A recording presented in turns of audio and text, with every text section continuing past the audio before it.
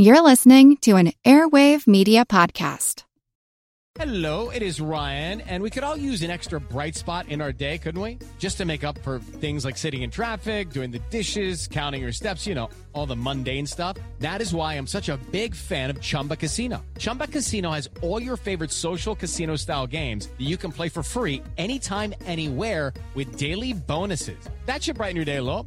Actually, a lot. So sign up now at ChumbaCasino.com. That's ChumbaCasino.com. No purchase necessary. VGW Group. Void where prohibited by law. See terms and conditions. 18+. So President Grover Cleveland vetoes 584 bills in his two presidencies. Franklin Roosevelt vetoes over 600.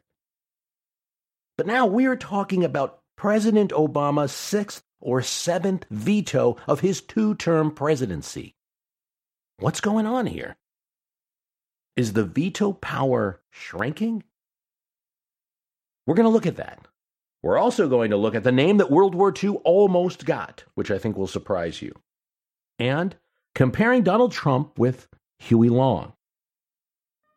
First, it's the end of the year, and I would like to ask for your help for a couple of reasons. First, the small things like cost for websites. We've improved a website. We really have a premium website that costs per month.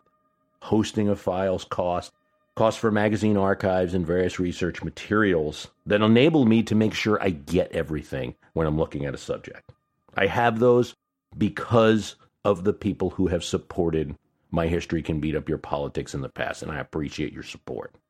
I'd also like to think that my own time is valuable, and I do imagine a future, it's not possible right now, but I imagine a future where I could devote more time to the cast, and that's only going to happen with your support. It'll only make the program better. So if you go to www.myhistorycanbeatupyourpolitics.com, there's a donate link. Donate $25, and we'll give you a link to the archive to My History Can Beat Up Your Politics, and that's going to have most of the programs that we've recorded since 2006. But wait, there's more. If you donate $25 or more, you will get the My History Can Beat Up Your Politics six-pack. What is that? It's 6 transcripts of the program. It includes the 3 Umbrella Man casts, re-examination, rediscovery of Neville Chamberlain and Munich. All 3 parts, transcripts of those casts. Our cast on the veto from 2007, we're going to talk more about the veto today. This is the cast from 2007, the transcript of that. Transcript of our cast of the same year about the history behind the Brown versus the Board of Education system and its legacy. And our cast on objectivity in the media. You get 6 transcripts if you donate $25 or more. www.myhistorycanbeatupyourpolitics.com. You also get the archive. You know, it's the end of the year, and think about it just as you would support, say, your favorite public radio program. If you listen to this, consider donating. Your support helps.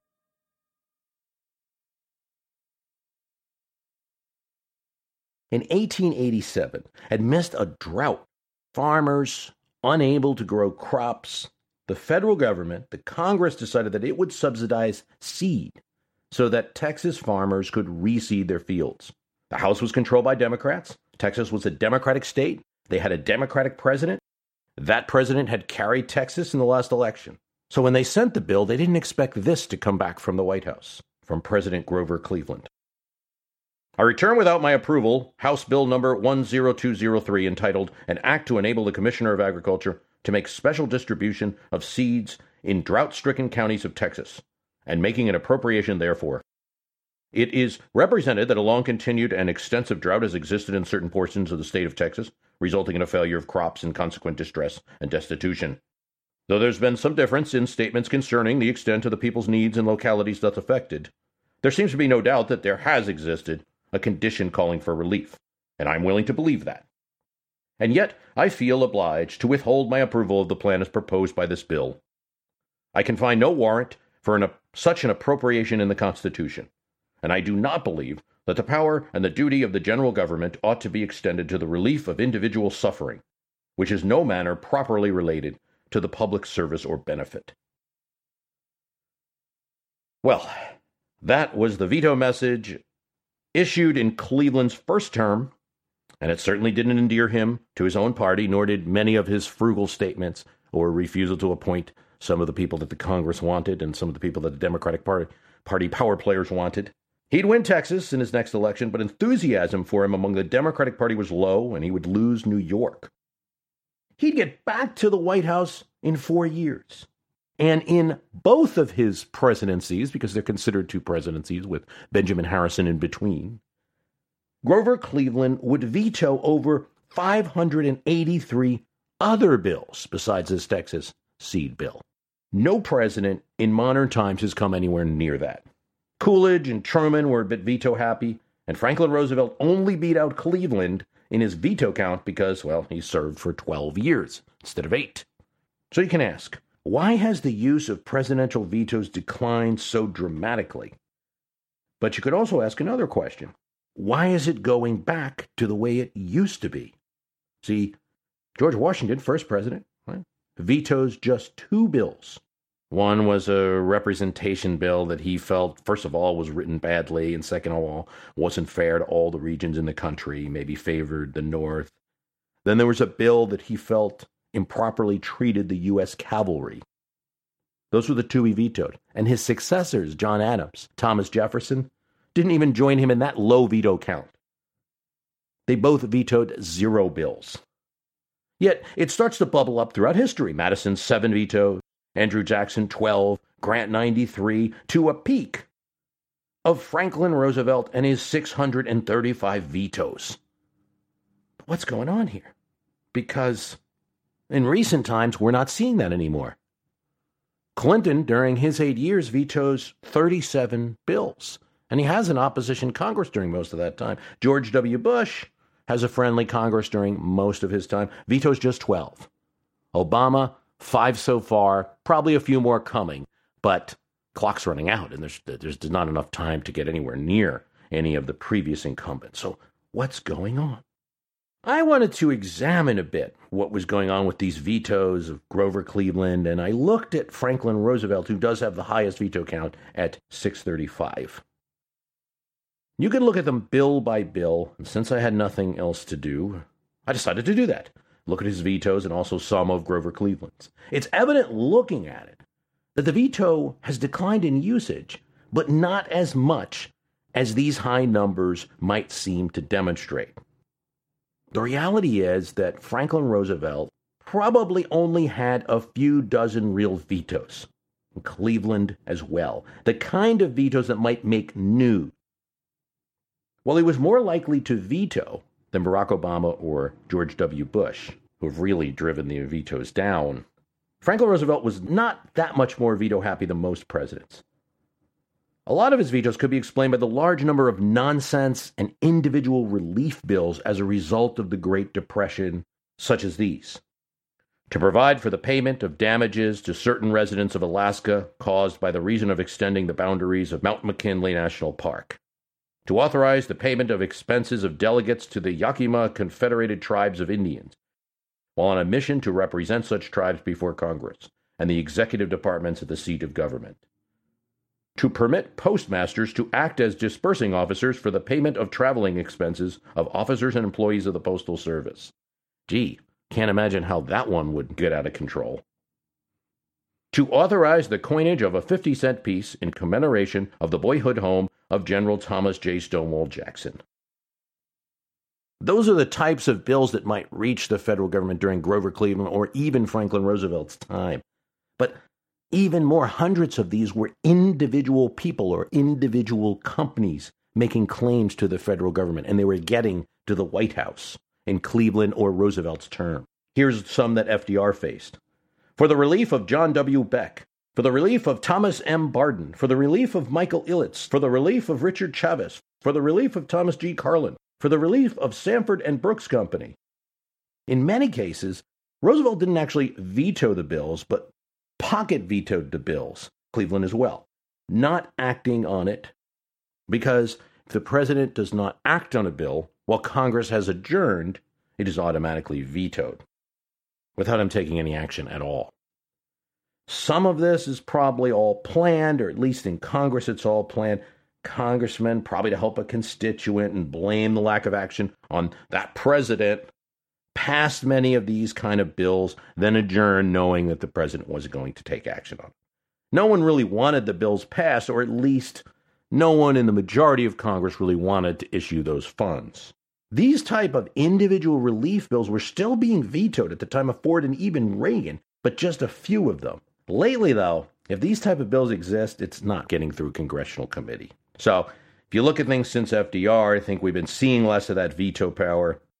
Truman, 250 vetoes. Eisenhower, 181. Time you get to Nixon, 43.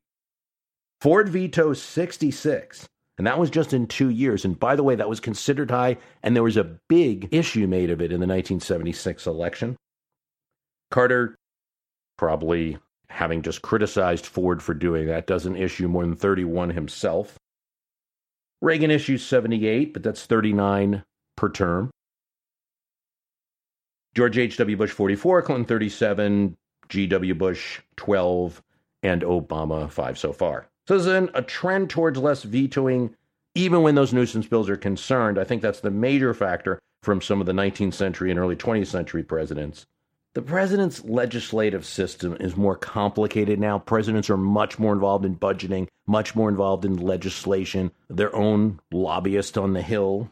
The Congress is also much more complex in how they deal with the president, and only for certain showy bills, such as the Planned Parenthood bill coming up or the repeal of Obamacare coming up, where the Congress is essentially saying, we know he's going to veto and we don't care. Those are the only things that are going to find the White House. I also think there's a change in how the presidency works and how the president views vetoes than would have happened in Grover Cleveland's day. Grover Cleveland was getting a lot of accolades in the press for vetoing. He was seen as like a budget cutter. I think it's highly risky in today's times to veto because there's a different conception of presidential power, that a good president works with Congress successfully. That's one of the ways that historians and even commentators and even the average person views with how a president's doing, right? We didn't see Carter as doing that well because he couldn't get along with Congress. Reagan did great because he got his bills through Congress. So if you're vetoing things, it may be that you're not working well with Congress. And also, the threat of override is present. And an override simply kills the president's clout. Nobody running a White House these days, and there's people running White Houses in a way that wouldn't have been present in the 19th and early 20th century, wants to see the president lose that battle. Another reason is the increased use of signing statements by presidents. So it's particularly George W. Bush and President Obama, who's really used them maybe a little less frequently, but in the same way. So the president will indicate how he's going to enforce the law and can kind of shape the law through his signing statement. That might mean in a few situations he doesn't feel like he needs to veto. It's very controversial. It's up to the Congress to continue oversight of the executive branch. So, few less vetoes, not as many as we think. The veto hasn't gone away, and it's still very much a factor in American law and politics.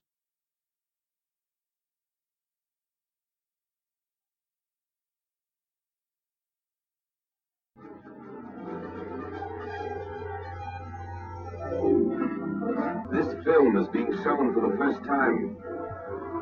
It was captured from a German cameraman. He had taken it so the German home front might gloat over the evidence of the success of Rundstedt's attack. In August, it was German convoys that were caught like this along the French roads. Now it was our convoys. I'm reminded of a story I was told by an older man, 81 at the time, recently passed, who had fought in the Battle of the Bulge. I asked him about it, what was it like? And he told me, they told me later that it was the Battle of the Bulge. I just knew we were going to go out and fight the Germans.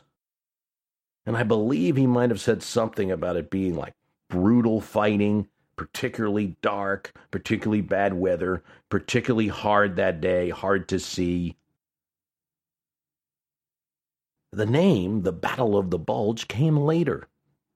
And you wonder, how often are battles, or even wars, referred to by the names they'll later be known as while they're being fought. I was asked this question on Quora, which is a website where I answer questions. For example, World War I wasn't known as World War I while it was being fought. When countries fighting a war, it's not clear if it's going to be a quick action or an all-out conflict. And I think the historical names flatten out controversy to a degree, and there's some degree of interpretation in the names. They are not apolitical. Look at World War I. The World War is how it was being known in the 30s, in the time in between World War I and World War II, at least in the United States. Might be called the Great War as well, and particularly on the British side. In America, it was the World War. You see that in congressional legislation, in the media, and other places. Obviously, they didn't call it World War I because they didn't know another one was coming. It seems very benign, and largely it is, but it does have a teeny agenda in it. World War implies some level of necessary purpose.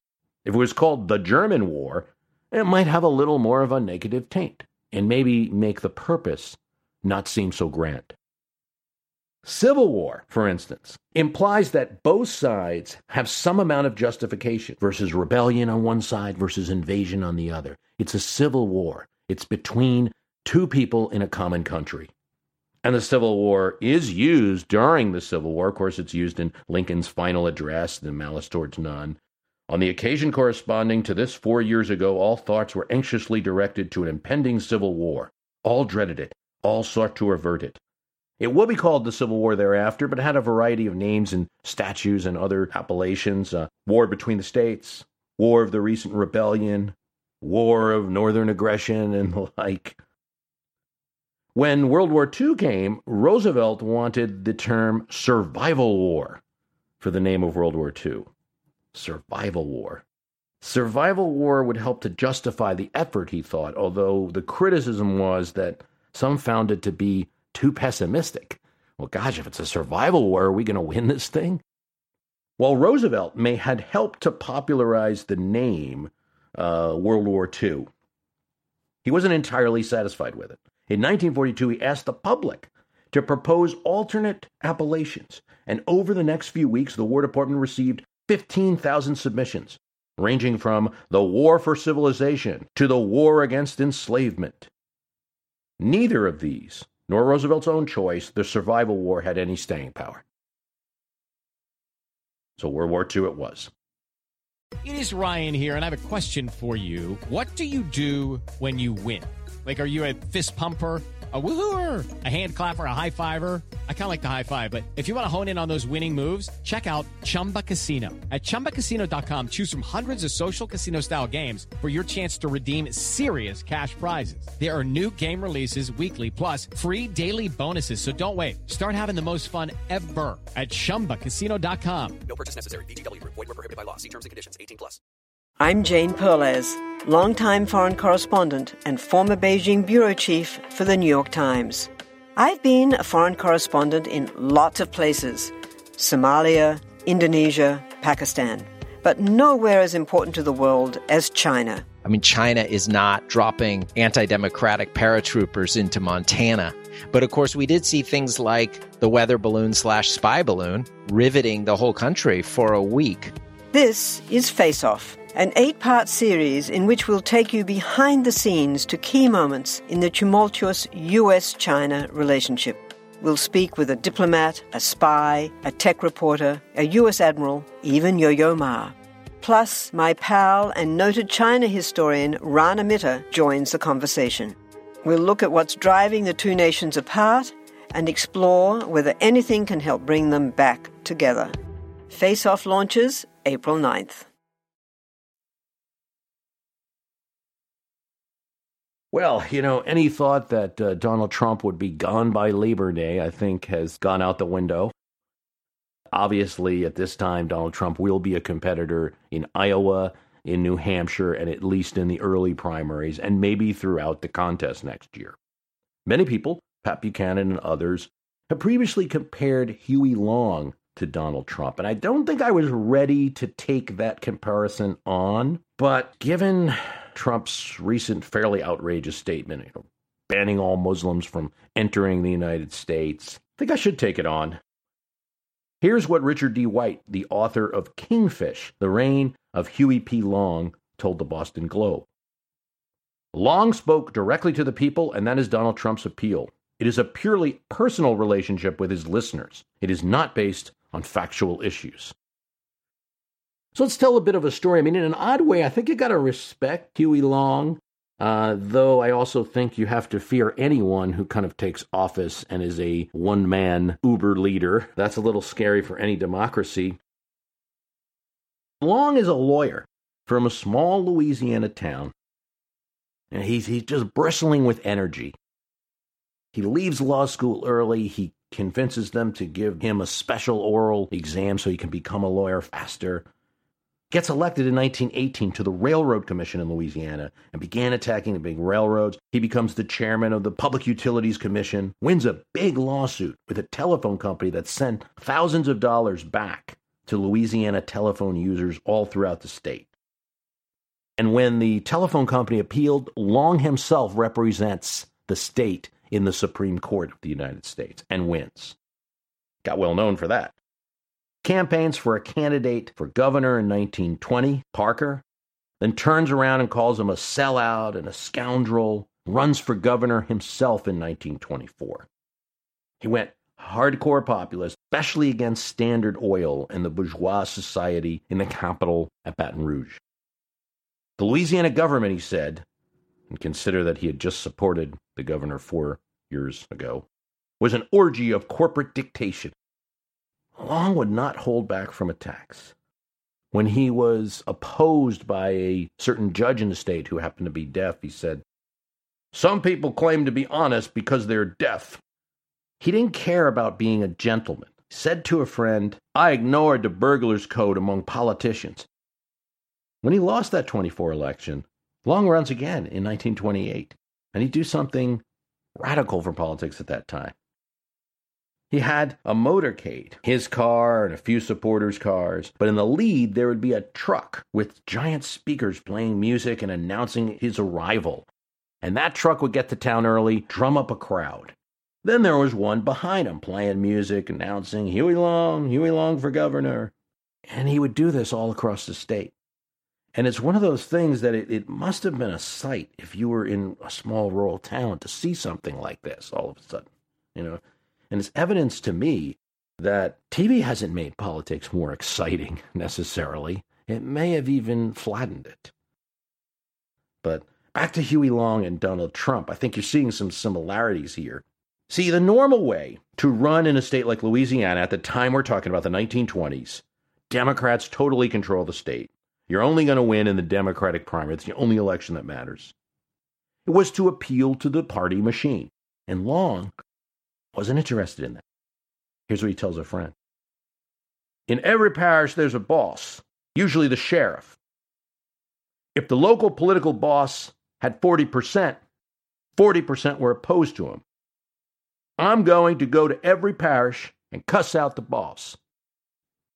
That gives me 40%, and I'll house trade for the in-betweens.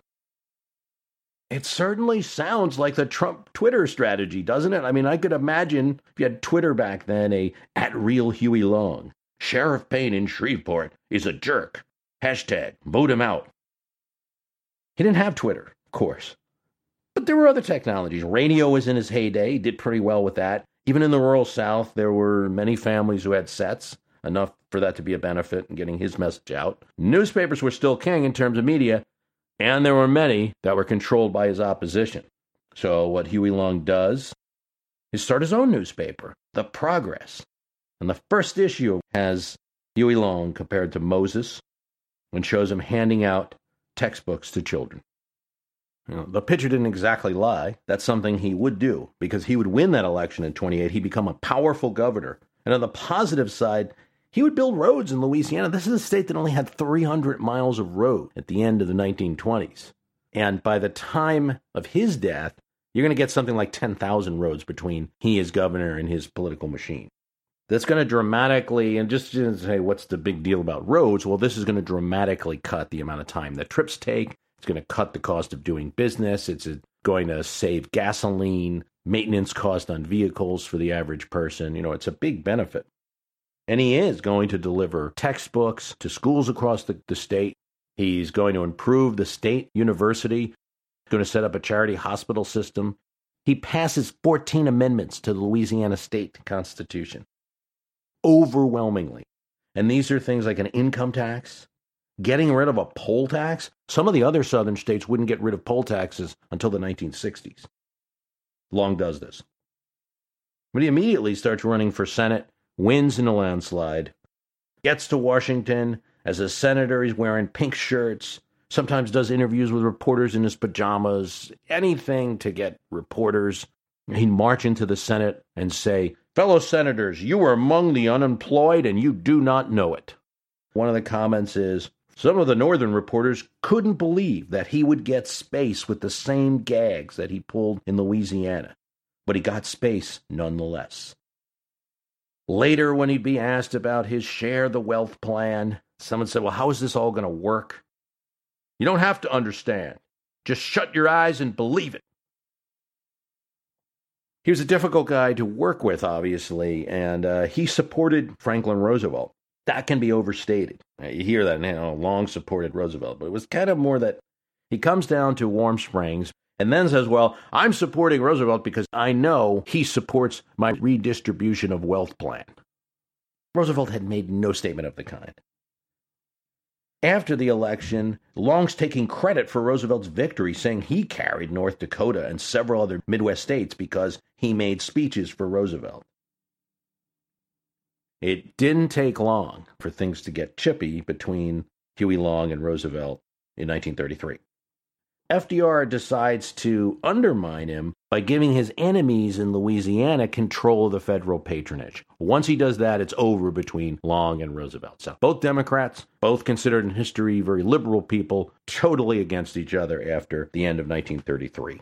He starts issuing radio addresses, our growing calamity, our plundering government. Jim Farley, who was the Postmaster General and head of patronage for FDR, a menace to clean government. You can see the same style in terms of Huey Long, what he was doing, and Donald Trump. And the hardcore difference between these two is that Huey Long was very much on the left, even if it was a kind of demagogue and perhaps leading to a dictator type of government, and Trump is on the right. Rather than attacking minority groups as a large part of his message, because Huey Long did engage in some of that, but much less. And this was noted at the time, noted by black leaders in Louisiana at the time, that he was engaging in a lot less of the kind of race baiting that would be part of any 1930s Southern campaign. The minorities that Long tended to attack were rich people, corporations, Baton Rouge society, bankers, the like. He insisted his programs were for all poor men, black or white. And he does incur criticism from the Klan because his programs are opened up to everyone, and he's employing black workers in the state highway program. He doesn't care. His book program is open to all schools. Now, at the same time, he's a Southern politician in the 1930s. He's going to label opponents using race, and he didn't make any special efforts when asked about the civil rights movement. He said, I ain't going to get into that fight. He also supported Haiti Caraway of Arkansas and campaigned for her and got her elected. Haiti Caraway was the wife of a senator who had died, ran in a special election in his stead. Nobody expected her to run for re-election, to really have a woman serving in her own right in the Senate. She decides she wants to run. Nobody in the Senate supports her. Nobody in Arkansas supports her. Huey Long comes up, campaigns for her, and you have a woman serving in the Senate, and she'd serve until the 1940s. We never got to see what it would have been like to have Long in the presidential race of 1936 because he was shot by a young doctor who was a part of a family of Long's opponents. That assassination ended his national campaign of Share the Wealth. We don't know how that would affect 36. I'm inclined to think not very much in real terms, because Franklin Roosevelt won that 1936 election in an electoral landslide, and voters were not yet ready to let in the GOP, but it was said that Huey Long had 7 million supporters across the nation. And this isn't just in Louisiana. This is all across the nation. He's got a lot of support in Pennsylvania, for instance. and there are share the wealth clubs all over the country. He could have caused some trouble, particularly, I think, if you had him continuously in 1935 and 1936 on the radio, in other places, undermining FDR and Jim Farley as corrupt, as ineffective, pointing out in a way the Republican opponents on the right couldn't, that the Depression was still bad.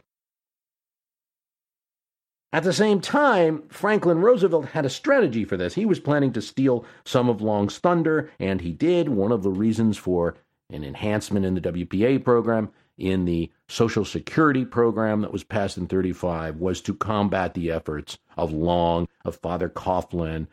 Let's look at Trump. I think it's in kind of the same zone of impact on an election right now. Washington Post poll recently has about 17% of Republicans who say they'll vote for Trump no matter what. And that's interesting because at the same time that he's getting that, and he has this kind of group that's enough to keep him leading a lot of the polls, he's got the 17% hardcore support, and then he's hoss trading for the rest, getting a few extra points and winning most of these polls so far.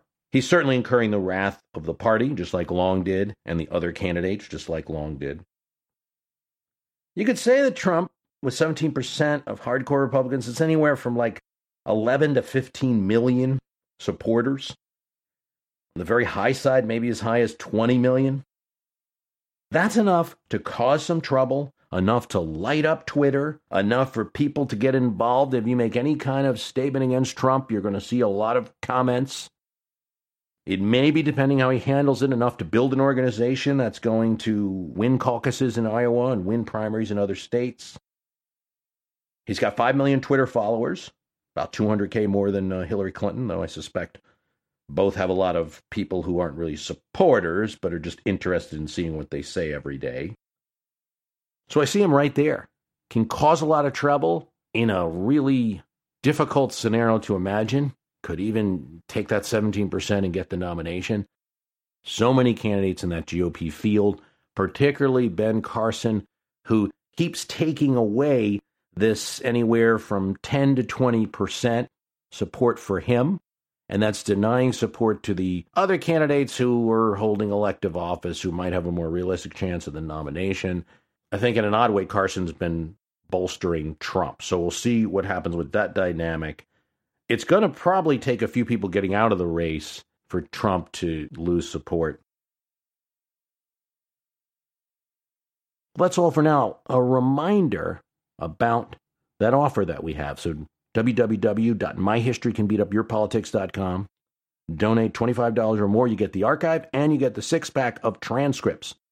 Still working on what will be a series of podcasts on Ronald Reagan.